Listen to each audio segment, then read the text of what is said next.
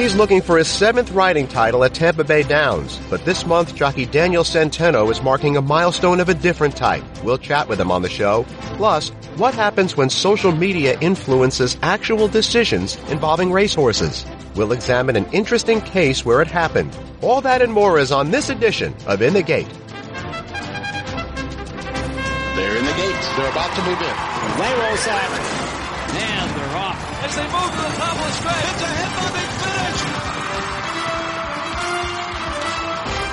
This is In the Gate, ESPN's Thoroughbred Racing Podcast. My name is Barry Abrams. You can follow me on Twitter at BAbramsVoice or on Facebook at Barry Abrams Voice. You can also get us on our YouTube channel by searching In the Gate Podcast. You can find us on Stitcher, SoundCloud, TuneIn, the Pink Apple Podcatcher app, and of course in the Listen tab at the ESPN app. For the full In the Gate experience, subscribe now in the Listen tab at the ESPN app.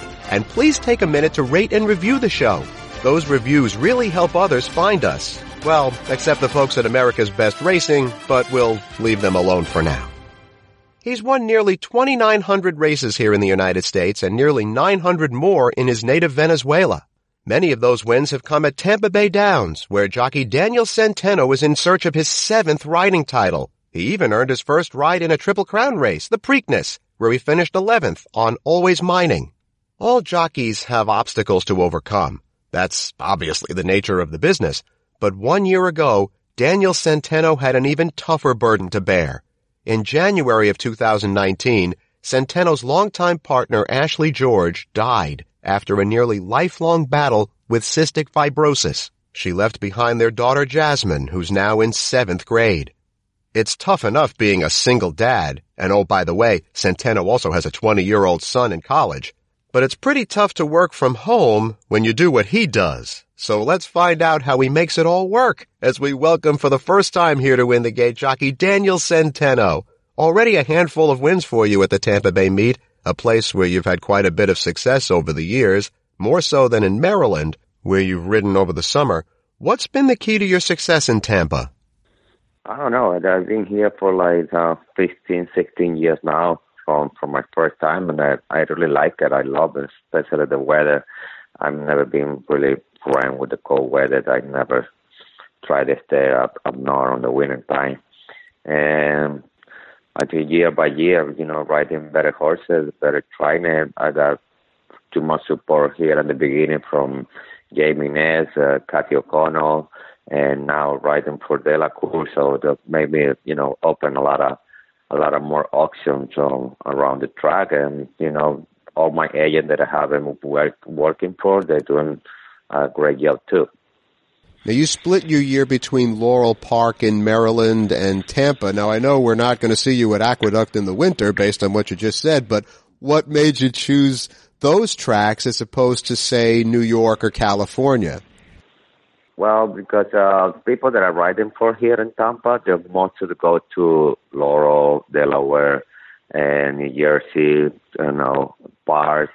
So that's like my schedule. I go up north in the springtime. So I'm really busy driving a lot and everywhere, but we're doing good, and there's a lot of auctions around, Jockeys are said to have particular riding styles. For example, Paco Lopez takes horses away from the gate aggressively. Everybody knows that. Likes to go to the early lead. Pat Day was known as wait all day, coming from behind. Calvin Borel is Calvin Borel. You know where he's taking his horses. What do you consider to be your style? Well, I would say that I like to be more on the lead. But, it depends what kind of horse I'm going to ride. But I would like to be close to my style now. So really close to the lead or close to the pace or be in the lead. But it depends the kind of horse you ride. Sometimes you got to change a little bit your style to fit out on the horses, and then work out good too. But I feel more comfortable really close to the lead, or if I'm in the lead, that'd be perfect for me. Of your nearly 2,900 career wins, you've won 5 Grade 3 races in your career and a single Grade 2 aboard Ring Weekend in the 2014 Tampa Bay Derby. You earned a ride in the Preakness as well in 2019. What do those kinds of races mean to you?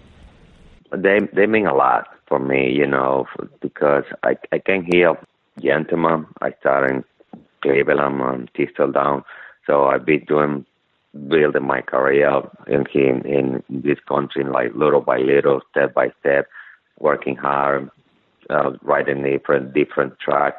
That was a great day for me. That mean a lot for me, like I work so hard, and it's like a payoff for my work, and then never give up and keep trying, especially last year when I rode the Preakness. It was like a dream come true, They got the opportunity. Like I picked the horse, and it was running really good, and Kelly Robley and the owner, they gave me the opportunity to ride in the Preakness. It was a dream come true for me. Was it hard not to look around and just take in the atmosphere and instead focus on what you were doing? How hard was that to do? Yeah, well, I come from Venezuela. It's completely different compared here. And then here you really have to be focused and work hard every day so you can keep your business and, doing your job and try to not make mistakes, and then try hard every day. How hard was it making the adjustment from Venezuela, coming here as a young man, not sure of the language and not knowing what your prospects would be? What was that adjustment like? Well, there's a big chance, especially with the language. You have to really talk to everybody and understand what they want to tell you, trainers, owner. When I was in Venezuela, I started doing English class in private. I went to high school and a private school. So when I came back here, I came here one time in 1996. So I didn't do really good because of the language. I could pick more and then went back to Venezuela. So I didn't want to come back here again and do the same. So that's why I took the English classes private and learning. So when I came back in 2003 to Ohio, I was speaking just a little bit. I could understand a little bit. And then as soon as you got it, you practice every day, you're talking every day, so make it easier for you.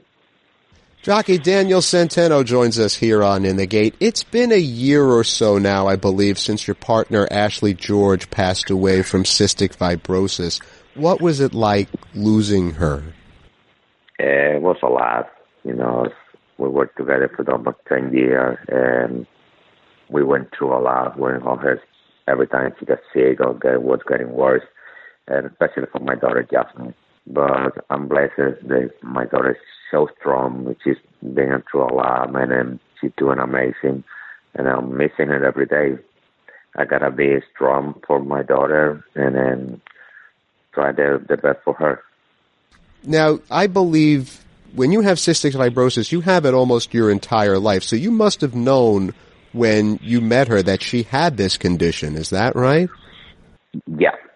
So she told me from the beginning, but she was doing okay. But in the meantime, they were running, her lungs was getting worse and worse, and there was a point that the only chance she had was the transplant.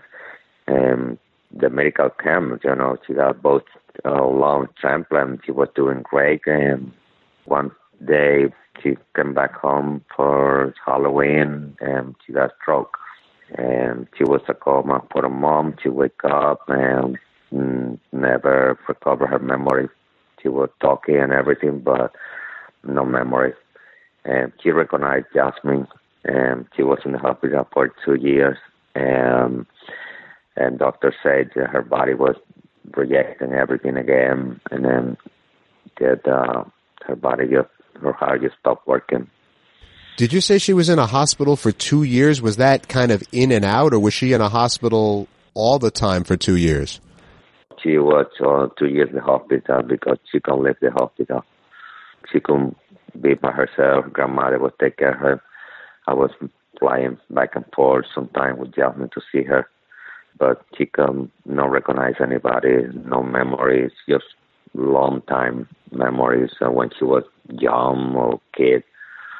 And then too much medication, so it was really good time for my daughter neither at that time. So, oh my goodness! Now it's one thing to be a dad, But it's another thing when those kids are both teenagers, because as many of our listeners know, teen is a 4-letter word. I know. I have a teenager. And yours are on the opposite end of the teenage spectrum. So just when you finish the teenage thing, it all starts over again. How have you been able to manage all of that and your job? Well, that's another thing that nobody can, I don't know. I think I'm blessed that my parents teach me to do everything, and I'm prepared for anything. I wasn't never expecting something like that, but I was taken to the school, pick them up, sometimes babysitters on the racing days, come home, make dinners, be mom and dad at the same time, and it's part of the life. Do you really do that? You finish racing at Tampa or in Laurel, and you go home and then make dinner for your daughter? Yeah, for both of us. Wow. Yep. So sometimes I was a little tired from one day, so we just go to a restaurant and have dinner and come back home, do her homework. If not, we just go home and cook for both of us. And wait till she asks you for the car keys. Those days aren't too far ahead of you, you know. She's 11, so it goes quickly. And look, I hate to break this to you, but teenage daughters are harder than teenage sons. Yeah, I know. But, I'm really blessed the way she is. She's really smart. She's really strong, doing so great in school, and never had problems with everything she went through. So, really proud of her and really blessed. Now, I believe your dad was a jockey back in Venezuela. What was it like watching him and learning from him? No, my dad was a boxer, and I was supposed to be a boxer, but never liked it. I was training with him every single day. I actually grew up before I went to the jockey school and boxing, so he was a professional boxer. Now he's just a trainer, traveling around. I was training every day with him, with his boxers, and do everything, but I never feel like they really like that. So when he started meeting guys, jockeys in the restaurant in Venezuela, and then we went there and started walking around with them, and I told one day, I really like that. I want to be a jockey. And then he kind of freaked out because he was expecting I'm going to be a boxer. And here I am. How often do your kids or your father come to watch you ride? They come for twice a year because of being so busy right now with boxing and traveling a lot. So when we got a little break, they both come and stay with us. How often do your kids watch you ride? Oh, my kids, they don't really like the track, never like it, so they went opening day. When I received the job as a mom, or when we have like big day or big days with my sister, but they don't really find it all the right track. They say they get boring. They say, I ask them, you don't want to see Papi working? And now you're fun. Yeah, okay. Well, that's not a good sign for the future of the sport when one of its most successful jockeys has kids who don't even want to see the track. That's not a good sign. Yeah, it's kind of weird, everybody wants to be there looking job, but they've never been like really fun for the races. Well, for those of us who do care, we certainly wish you the best of luck as you pursue a 7th riding title at Tampa Bay, and thank you so much for a few minutes. No, thank you for having me, and I appreciate it. It's one thing for people to voice their opinions on social media, but what happens when decisions are actually made from those comments? It's happened in horse racing. We'll get into that when we come back.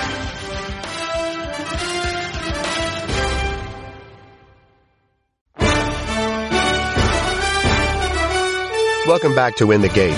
If people commented to you on social media that they wanted you to jump off a bridge, would you do it?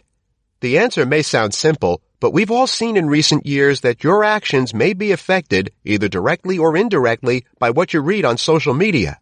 The Arab Spring uprising in 2010 was fueled largely through social media. There have been cases where young people have committed suicide because of cyberbullying. In horse racing, the social media pressure issue centers around Green Grotto. Green Grotto is still there. He's opened up a 2-length lead on Unified as they turn for home. Green Grotto, Unified is closing on the outside. Green Grotto is still there. Unified on the outside. The two of them come down to the line. Green Grotto, get it!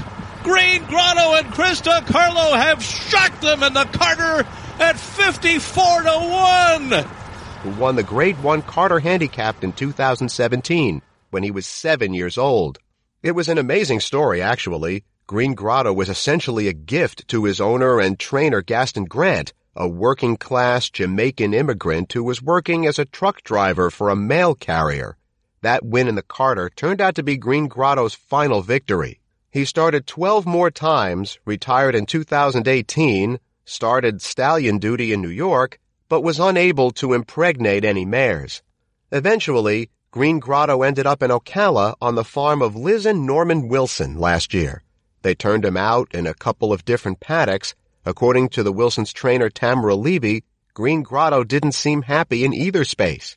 One day, Liz Wilson put some tack on Green Grotto, and he started putting on weight and becoming a little hard to handle. So, Tamara Levy began thinking about bringing the 9-year-old Green Grotto back to the races. But when that story reached social media, the uproar caused the Wilsons and Levy to abandon the idea. Social media clearly played a role here, and the question is, what to make of that role? For some perspective here, let's welcome into In the Gate for the first time Christine Oser, who writes for The Blood Horse. Christine also has an academic background in social media from Syracuse. So, Christine, what did you first think when you learned of the social media component of this Green Grotto story? It's difficult because I'm not around the horse to say how he was and how he wasn't, but social media, the more it's evolved, I mean, obviously we have what we call horse racing Twitter now. That's how involved it's gotten with fans and connections. It does bring more awareness to following horses, which when horses are dropping down ranks, you see people tweet out, this horse is dropping in for a claim, it used to run at this level, and people keep an eye on that stuff. So I think in a way it creates accountability, but then you also have people who are trying to talk about a horse's career who maybe have not been around that horse. So it's hard to say unless you have been around that horse, but it definitely creates a lot of awareness and more accountability. Well, even stepping back one level from that, I mean, it's one thing to post cute cat videos on social media. I personally enjoy those. But it's another thing when our actions are influenced by opinions from the masses. So with your academic background and working background in social media, what do you make of our allowing social media to influence what we do? It can be good. Like I said, it does create more awareness and accountability. But, you also should have the professionals who know the horse best. You should have vets looking everything over. I think it's kind of a mix. People who are working directly with horses, hopefully they are doing right by them since they know them best. But in a way, it probably has almost helped having people being able to be more aware on social media, because that image follows people longer when people are constantly tweeting about horses and keeping more track of them.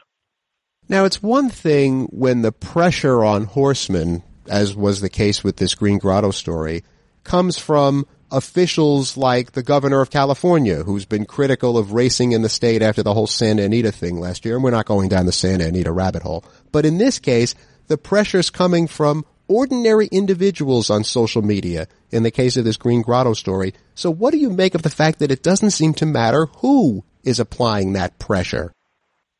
And that's the tough part of it, because you don't want people who don't know anything trying to stop these careers or trying to change something about the horse when it's happy with the situation it's in, or if he really wasn't happy turned out. You don't just want to leave him turned out because he's being pressured. It's a weird balance that we've had to learn how to deal with public perception and also applying industry insider knowledge with people who do work with the horse. Right, and with regard to that idea, you would think that the less you know about a subject, the easier you are to be influenced. But the connections of Green Grotto are longtime horse people, yet they were still influenced, and by largely anonymous individuals. So what does that say about all of us and where we put our trust?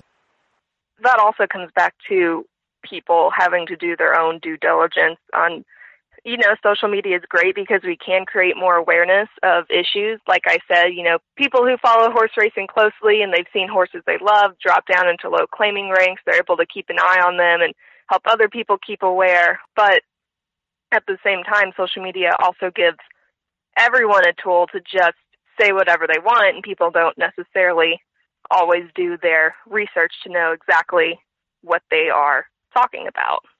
Christine Oser of the Blood Horse joins us here on In the Gate. And to get to what you were just saying, what are the reasons that accepted social norms of civility seem not to matter much online? For me it matters because working in this field and working in journalism, you have to have things right. But that is a battle that we are dealing with, and that people can say whatever they want online, and it's battling the things that aren't true and trying to spread true news and not spread the false news that people spout out or use wrong resources that are incorrect. And they can do so anonymously too? Yes. That's always another thing. Some people just get behind these fake names and, for lack of a better word, troll people online. And that's just what they do, and they don't even put a name or face to it. Now, we've seen plenty of good uses of social media like the ones you mentioned. Fans can vote for things that actually happen. The National Hockey League is allowing fans to determine the last players selected for the All-Star game this month. And some of those players probably earn bonuses if they're voted in. So the fans are directly influencing something that, for lack of a better term, matters. Where should the line be drawn, though, in public involvement? Well, on the positive side, I know there's a race like that in Australia where fans can vote in horses, and I think that's kind of cool because it grabs more people's attention probably if they have a say in what big horses are running in this race. They have the All-Star Mile over there. But at the end of the day, it's okay to be concerned about what happens to horses. It's okay to want to make sure they go to a good home. That's great, actually, to make sure they're cared for. But at the end of the day, just because you're behind a keyboard doesn't mean, you're there seeing what's going on with the horse. But it is good to have people be held accountable who are involved with the horse. So that's another factor of it. It's an odd mix. Well, clearly the genie's not going back into the bottle. I mean, social media is here to stay. So, Christine, help us out. How do we cope? I mean, like you said, it's here to stay. And at the end of the day, you have to do what you believe and what you know is best. There's going to be voices and criticism coming from every side. And, social media, it's like you said, it's not going away. It's going to be there. And part of that is just you have to learn to filter out the negative, I guess, and learn how to just take things with a grain of salt. Yeah, I think we all have to develop a little bit thicker skin, and hopefully this perspective will help you all develop thicker skin. Well, Christine, thank you so much. It's great to have you on the show finally. It won't be the last time either. Thanks so much. Thank you. Our thanks once again to Christine Oser and Daniel Centeno. Bob Baffert's the 32nd trainer to reach 3,000 wins, but the stat book doesn't differentiate between wins on major and minor circuits. Carl Broberg has more W's. Is he better than Baffert? It's not even a debate. But in earnings, Baffert's not too far from the $300 million mark. He'll be the third to reach that lofty height. Todd Pletcher and Steve Asmussen are the only current members, and Baffert may soon put them out of sight. That kind of success comes with a price. Baffert's always a target. He was accused last year of doping Justify, a charge largely disproved by the reporting of NBC's Tim Layden. But the matter still refuses to say goodbye, since fellow trainer Mick Ruiz has filed a legal motion to change the Santa Anita Derby result. And while the governing body should have made their review process transparent, this legal motion amounts to an unfair insult. You can get us on our YouTube channel by searching In the Gate Podcast. You can get us on SoundCloud, Stitcher, TuneIn.com, the little pink podcatcher app, and in the Listen tab of the ESPN app. Remember, you can follow me on Twitter at @BAbramsVoice or on Facebook at Barry Abrams Voice. That's In the Gate for this week. I'm Barry Abrams. We'll see you next time.